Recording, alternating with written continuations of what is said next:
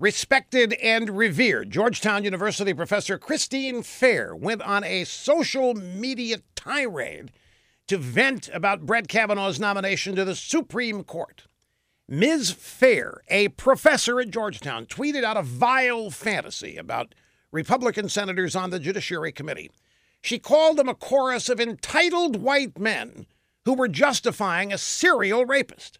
That's her description of Judge Kavanaugh. Dr. Fair, or Ms. Fair, said that those entitled white men all deserve miserable deaths. And while they were dying their miserable deaths, feminists should laugh at them as they take their last gasps. But she wasn't finished.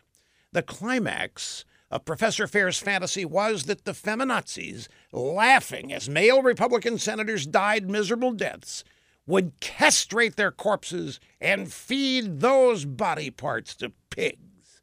Ms. Fair also stated on social media that Republicans don't care about women, so F them. Professor Fair teaches young women and men at Georgetown University. Twitter sent her packing, but she's still teaching at Georgetown. What do you think she's teaching them? She's teaching them how to hate and who to hate, obviously. She should be gone yesterday.